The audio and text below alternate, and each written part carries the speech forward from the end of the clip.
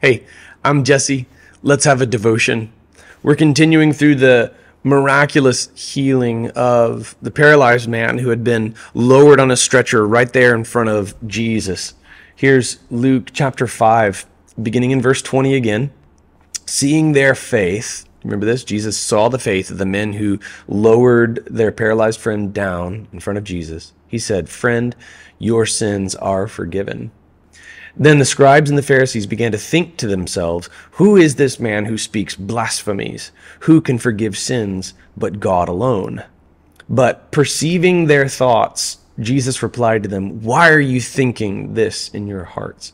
Which is easier, to say, 'Your sins are forgiven,' or to say, 'Get up and walk'? But so that you may know that the Son of Man," that's Jesus, "has authority on earth to forgive sins," he told the paralyzed man, "I tell you, get up, take your stretcher, and go home."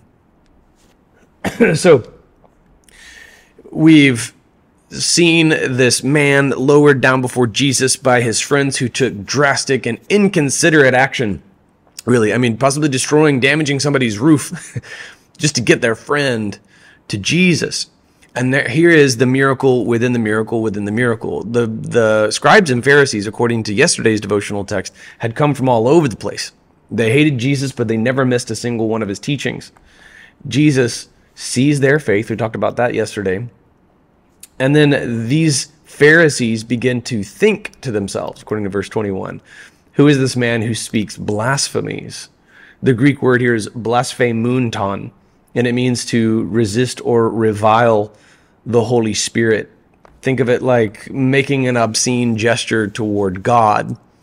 It's also seen as ascribing, basically like blaming God for what the devil did, or mixing up who's actually in control here. Was this something that was done by the Holy Spirit of God, or was it evil? And then to blaspheme in this sense, they believe that he lacks the authority to say this, and so he is trying to do something by an evil spirit. That would be a common theme in the Pharisees' accusations against Jesus. They saw him work miracles. They saw the proof right there in front of their eyes. But what they believed was that Jesus was accomplishing these miracles by way of an evil spirit. So that's the irony, is that they accuse Jesus of blasphemy, but they themselves are the blasphemers. They have looked at the work of the Holy Spirit and accredited it to the devil. So it's ironic that they would think Jesus blasphemous when it is they. See our study in the Gospel of Matthew. There was this threshold that was reached with the Pharisees where, they would no longer be drawn upon by the Holy Spirit unto salvation. This is why blasphemy is the sin that will not be forgiven. I don't call it the unforgivable sin. It's the sin that won't be forgiven because the one who commits such a sin will not repent, will not confess. So it's ironic that the blasphemers commit blasphemy. And this question is asked not out loud, but it's just thought. Who can forgive sins but God alone? Indeed. You'd think that you'd ask that question and come to the right conclusion. Jesus perceives their thoughts. I'll bet this drove them crazy. Why are you thinking this in your hearts? So Jesus works another miracle within the miracle, and that is that he reads the minds of all the Pharisees collectively. And he knows their accusations of blasphemy, which are ironically blasphemous in themselves. And then he calls them out on their thoughts. They don't seem to respond to Jesus' healing of the man. They don't seem to respond to Jesus even calling them out on their own thoughts. There is no number of proofs that would be sufficient for these guys. They would watch Jesus feed thousands of people miraculously and then have the gall to ask him, "Now what sign are you going to give us to prove that you're God?" And Jesus is like, "How many more thousands of miracles do I need to work right in front of your eyes?"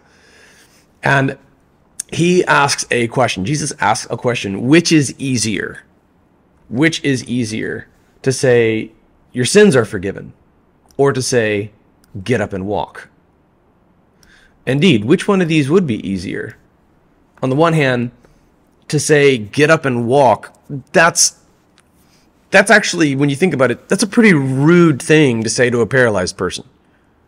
Okay, just go try it. You'll get kicked off the subway. You walk up to somebody who's paralyzed and you say, get up and walk. That's not an easy thing to say. But to say your sins are forgiven, everybody asks the question, well, hang on a second. Like, to make a proclamation like that requires authority.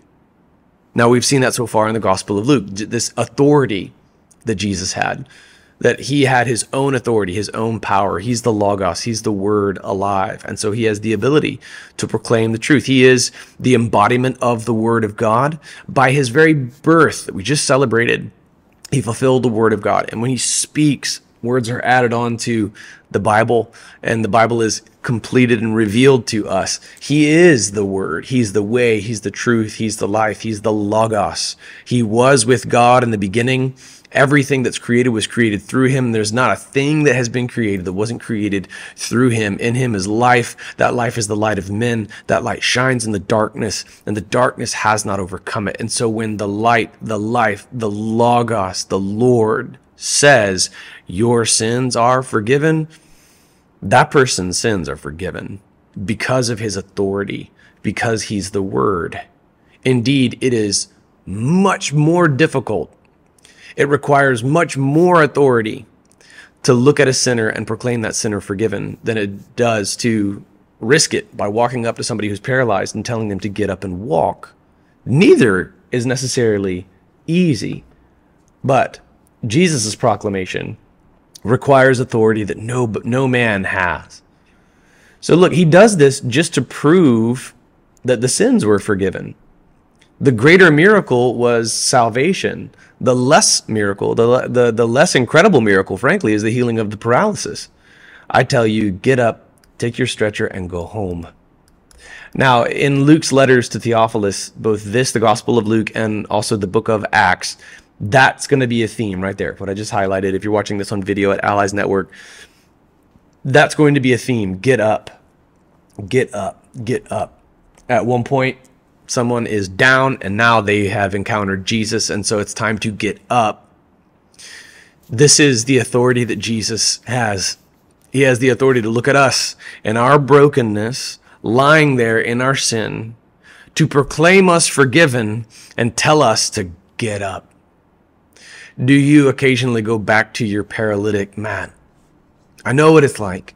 You get an old familiar temptation, you get dragged back in again. Would you get up? Get up. Get up from your sin. Pick up your mat. Walk. You've been proclaimed forgiven by the Lord, the Logos himself. So would you get up from sin, repent from sin, and lead a life worthy of repentance and faith?